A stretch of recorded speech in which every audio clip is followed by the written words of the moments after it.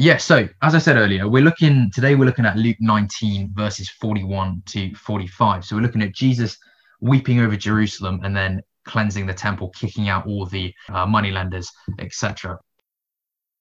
The discussion questions are: number one, what are some objects, places, buildings, things, etc., that are used outside of their intended purpose? Yeah, can you guys think of any examples of that?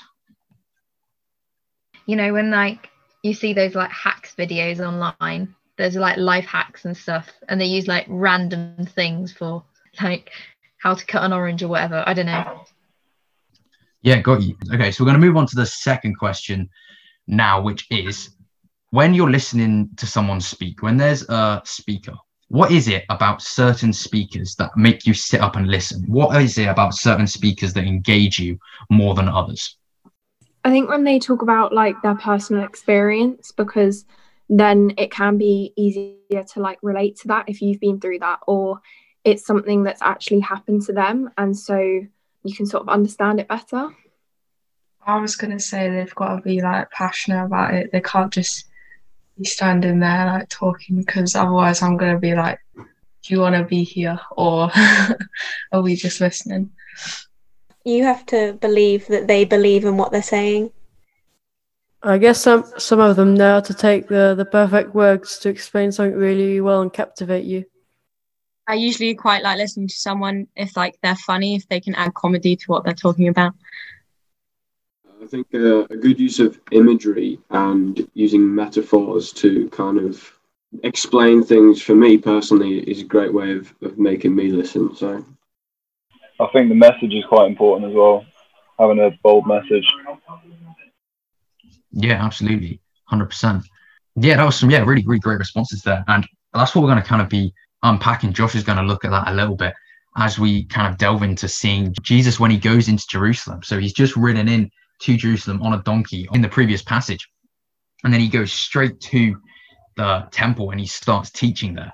And we see all throughout that Jesus teaches a lot. And we can see actually like the ways that you guys have mentioned that actually, Jesus used, he spoke through parables. He used metaphors and imagery to convey the amazing truths that he needed to convey in a way that we can understand.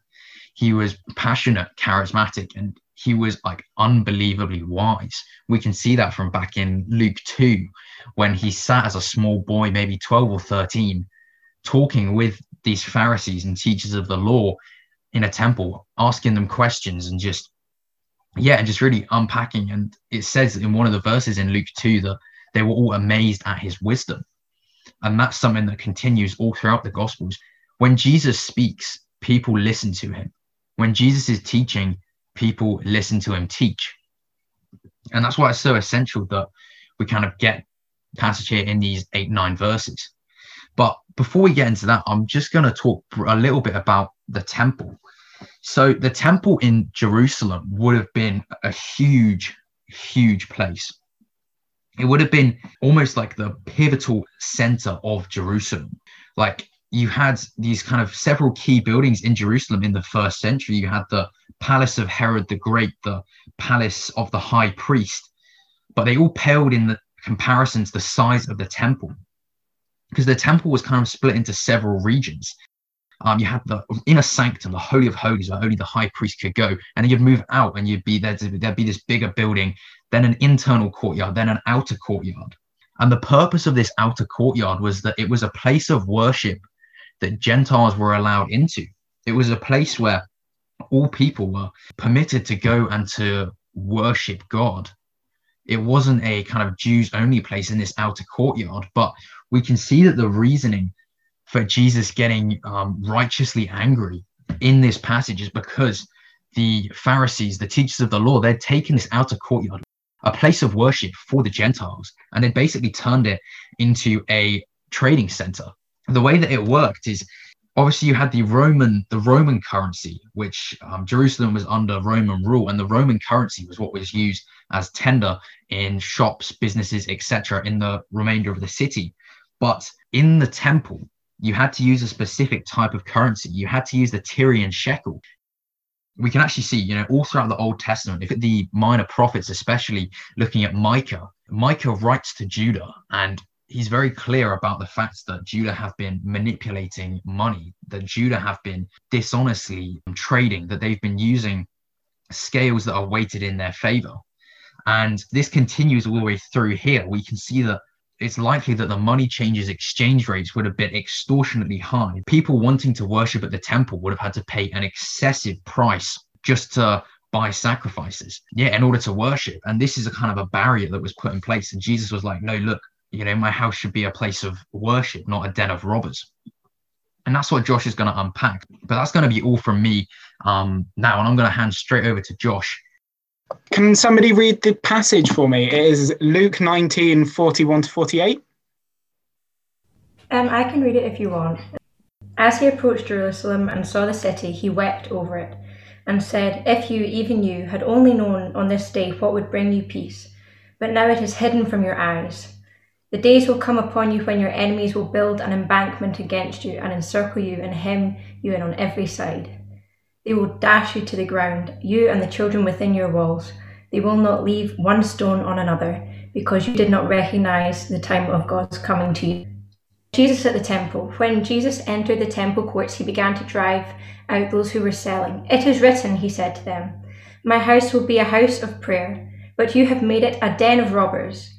Every day he was teaching at the temple, but the chief priests, the teachers of the law and leaders among the people were trying to kill him. Yet they could not find any way to do it, because all the people hung on his words. Yeah, thank you, Lottie. I've kind of split this into two key areas. As you can see that there is a big gap in between where it says the whole change of the subject. I'm going to focus on this first section of 41 to 44 as kind of one body, and then the other as the other. And so much importance for this passage, I feel, is held in two simple words in the first passage, in just the fact that he wept. See, we see throughout the Bible, throughout the Gospels, we see three places where Jesus cries. Throughout his time on earth, he probably cried more times, but it's only written about 3 times. All of them coming towards the latter stages of his 3.5 years of ministry. There's all 3 of these coming close to his crucifixion.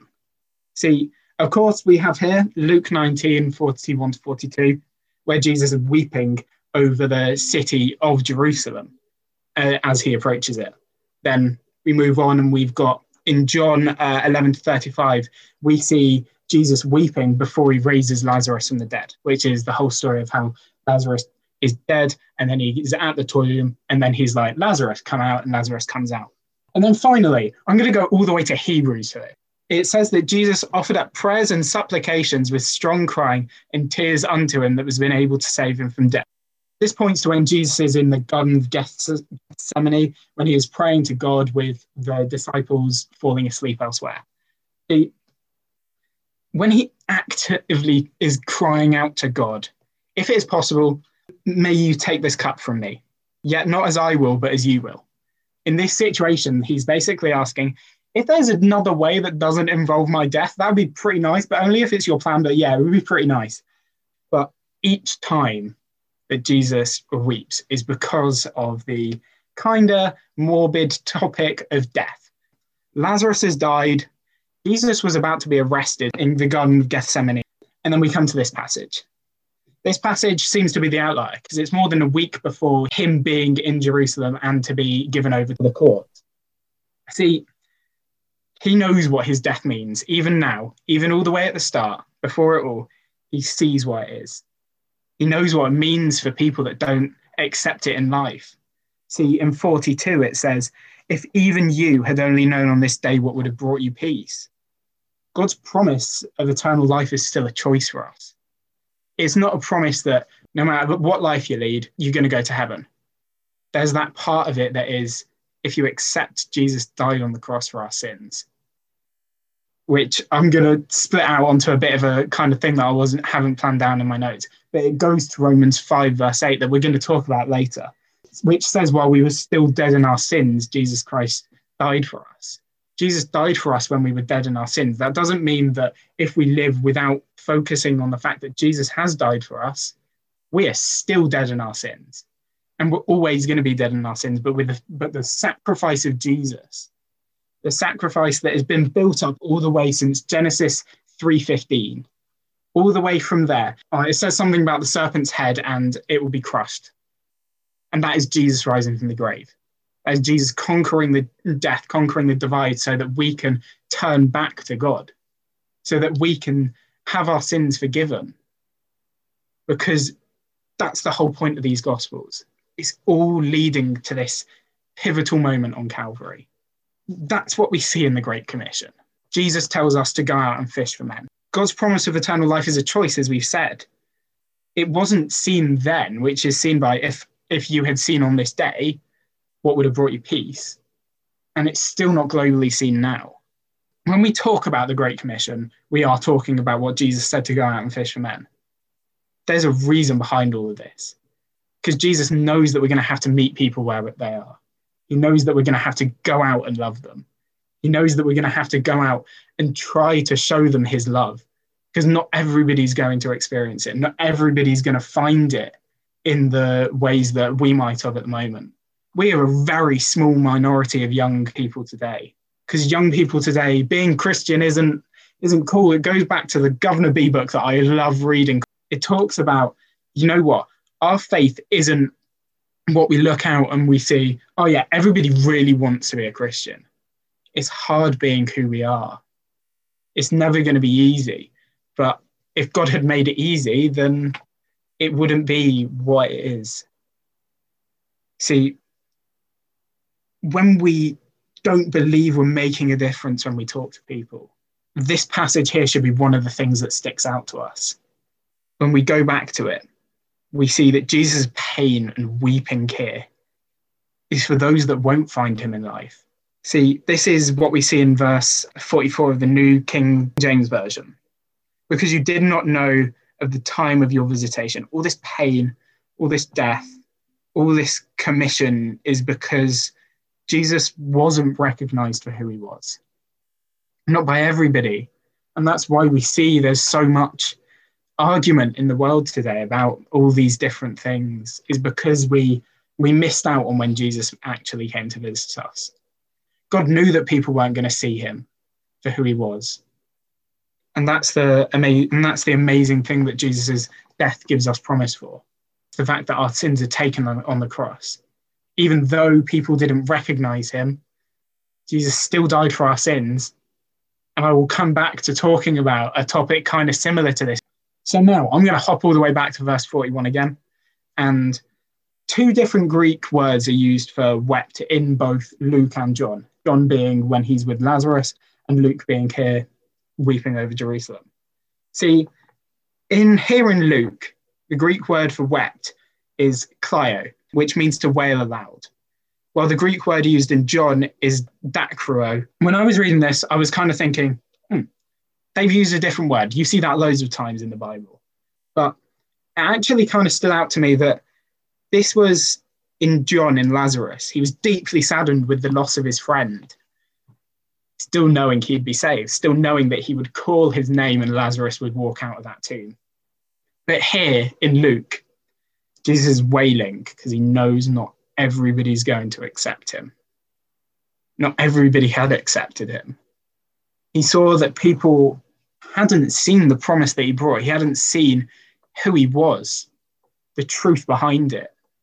For where he cried for one in John, he cried for billions upon trillions upon all eternity until he comes again. Every single life he is weeping for here. Here as he looks over the city, over the thousands of people that live in Jerusalem, over the millions of people that would follow, the billions of lives that come in the next 2,000 years and forever after. Those tears signify the magnitude of our calling of the commission. Because every single conversation matters. You might not realize it, but you might plant a seed if you're just there chatting with your friend about football, or you could be just sat there chatting with your friend about anything. You could just plant a seed there and then. And that seed over time will grow. And we pray into that. We pray for the salty conversations, as Ben always likes to say. And that is the magnitude of our calling. Of course, we're not going to be there 100% of the time because we're not Jesus, who was 100% man, 100% God, 100% of the time. That bad maths is always gone back to. So every single day we take that step, every single time we just have that conversation with our friend, we are planting the seed. We are living out that commission that we see the importance of here in this passage. Now to move on to Jesus at the temple. So I am going to talk about something that we've all been struggling with at the moment, motivation. I mean, I don't know about you, but I wake up in the morning and I'm like, half an hour later, I'm still in bed.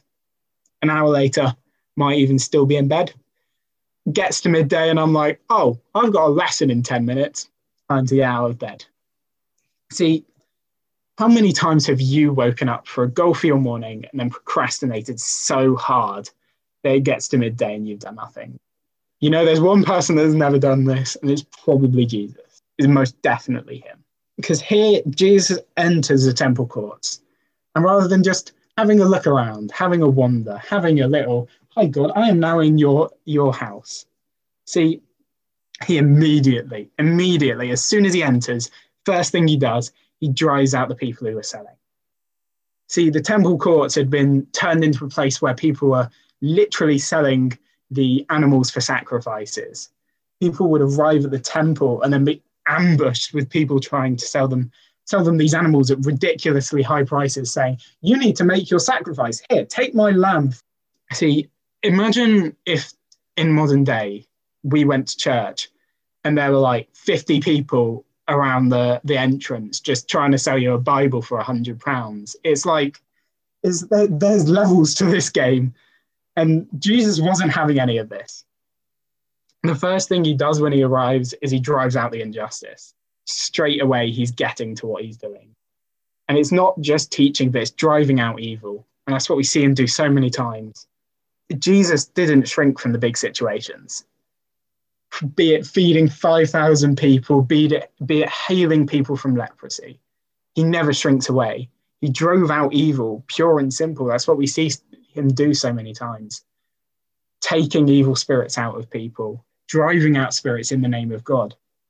See, he has gone from, I think biblical manuscripts say that it's about a day between 41 and 45 in this passage. In a day, he has gone from weeping over the city to just getting straight on with God's plan. Because above all else, Jesus cared. And it's what drives the whole motivation through what we see here, all the way to the hill at Calvary. And as we see this in Hebrews 12, therefore, since we are surrounded by such a great crowd of witnesses, let us throw off everything that hinders and so that so easily entangles. And let us run with perseverance the race marked out for us, fixing our eyes on Jesus, the pioneer and perfecter of faith.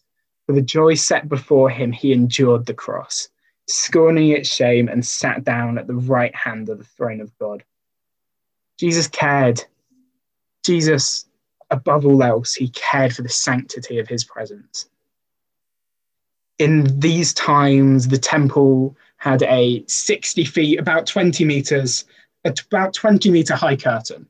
It's a massive curtain that separated a room in which only the main rabbi could enter once a year to make a sacrifice for the sins of the people.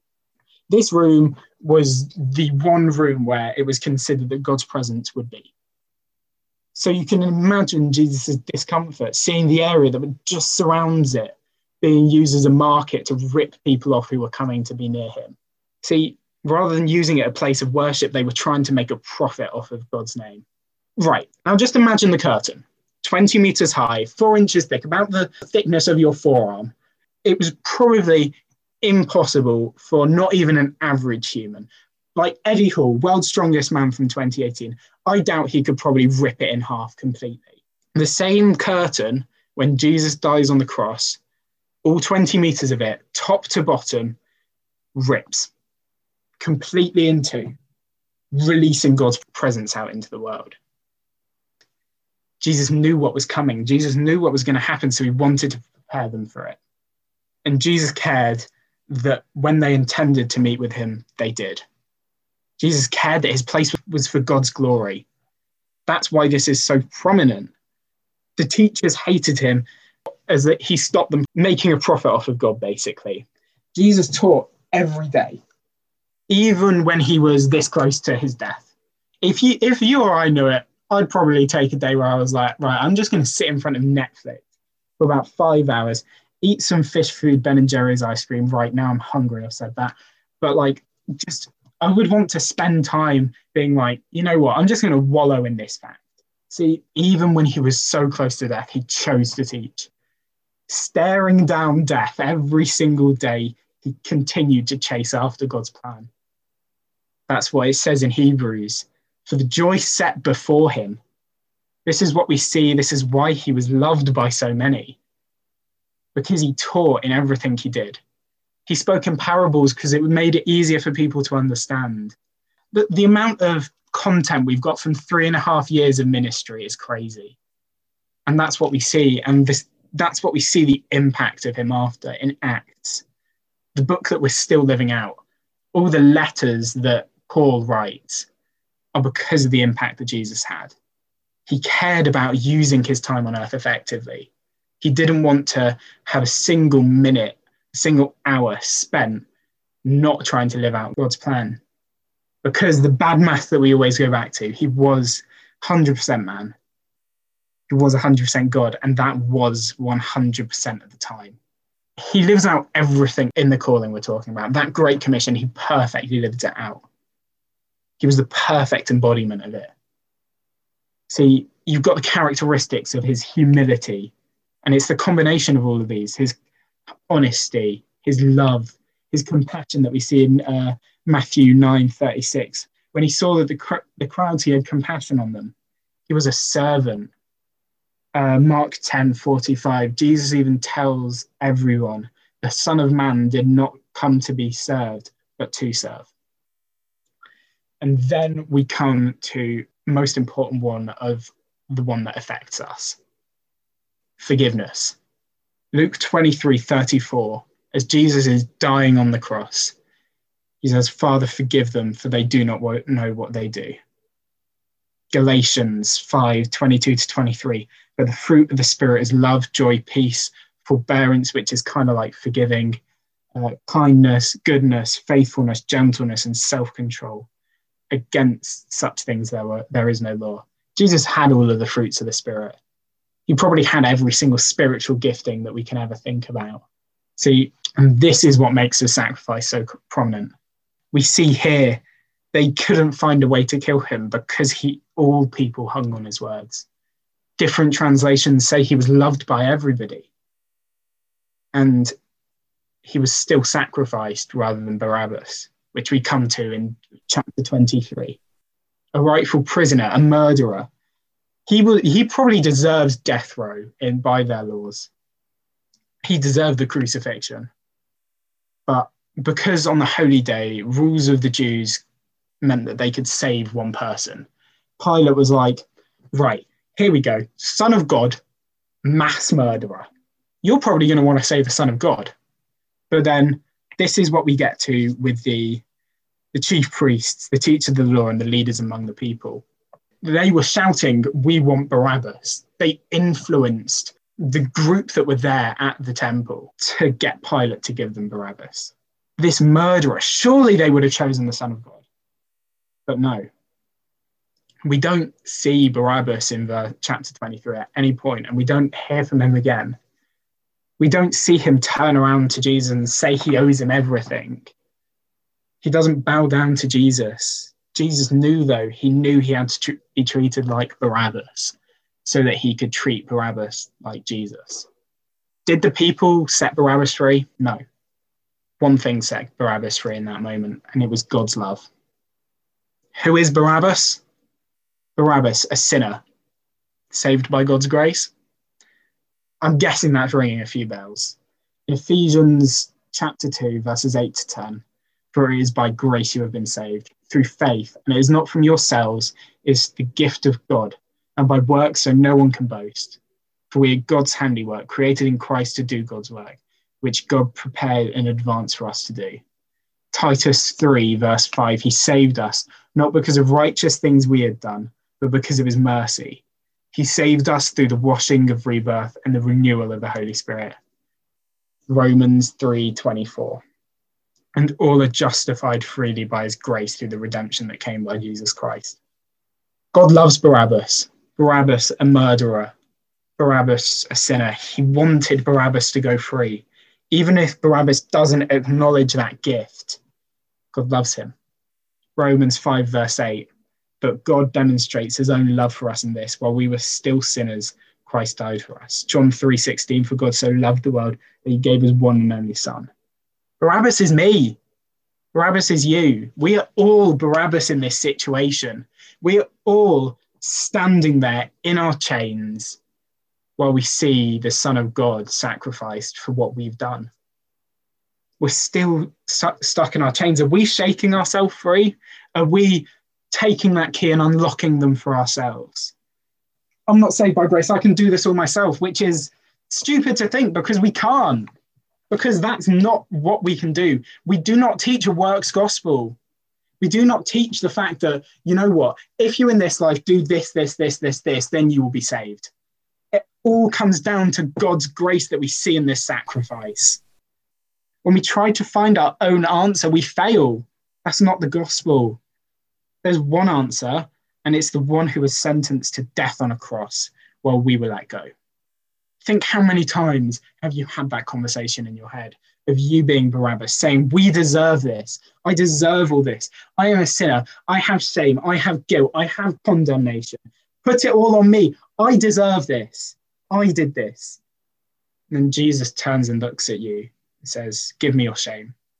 Give me your sin. Give it all to me. That's all we have. That's the magnitude of this. See, it's in God alone.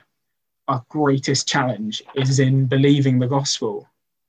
Every moment, every sin, every mistake we make, we are watching Jesus walk to the cross, carrying our cross. We stand free while Jesus is humiliated, crown of thorns put on his head, flanked by 2 known criminals, flogged by the Roman guards, laughed at through the streets. Jesus is humiliated and taking the pain. It will always be Jesus. He is enough. He is enough for that. He lived that perfect life so he could die the perfect death. At no point can we take our own sin. See, I've been doing Bible in a year, and I came to last night, and this has only just come back to me. And I think it's in chapter 19. No, it's not.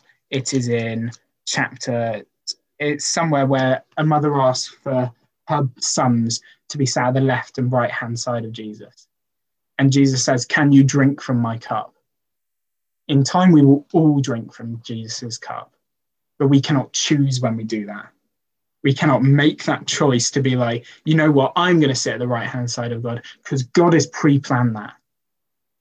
In every moment, we can't take our own sins on the cross like Jesus can.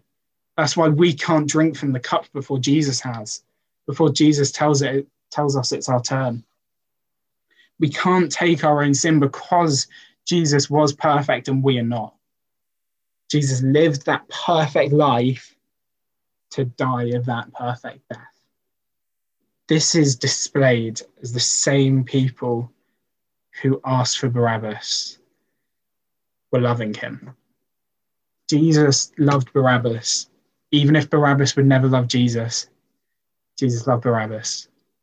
If Jesus was fully human in that moment, he would have been screaming out, why me? Why? Why me over this murderer? But because Jesus was that 100% God, 100% human and 100% God working together 100% at the time, he was like, this is God's plan. May it work out. At the temple courts, while he was teaching these people, he knew what was coming. He knew the same people that were hung on every word would later give him over to death. He didn't waste a moment. He had that motivation that drove him all the way to the cross. That is the beauty that is in the gospel. The beauty that is in forgiveness. The beauty that is in that moment on the cross as he died, when the wrath of God was satisfied. That is the beauty in the fact that 3 days later, the tomb was empty. That is the beauty that every single time we read this book, we read the same story, yet it's still changing lives. It's the fact that he rose from the grave, the fact that he ascended to heaven, the fact that he left the Holy Spirit on earth is why he's still changing lives. The fact that he was given over, the fact that Barabbas went free. It's what we see in Hebrews 12, verse 2, which is what was titled the evening. For the joy set before him, he endured the cross, scorning its shame, and sat at the right hand of the throne of God, scorning its shame, taking its condemnation, taking our sin. On that cross, as he breathed his last breath, he yelled, "It is finished." Thunder clapped, and the curtain ripped completely down the middle, and God went out into the world. And that's what we see. These people that were loving him sent him to death. The same people that were sat hanging on his every word in verse 48 were there when the curtain was ripped. Jesus cried because he saw this all out. Yet he had the motivation to carry on when everything was probably pulling him the other way. If it was me, I would have probably ran far away. I would have done a Jonah and crossed a whole sea to try and escape it. But Jesus stared death in the face, took our sins on the cross, died so that we can have a life in him. Which is, pretty much what I wanted to say tonight. Jesus is always going to be enough. We're not going to be, but he is. And that is, thank you for coming to my TED Talk once again. And passing back over to Ben. Yeah, amazing stuff, Josh. Thank you so much for that. Something that you said there, I was going to pick up on, and that's the fact that Jesus will always be enough, that Jesus has done enough to always be enough.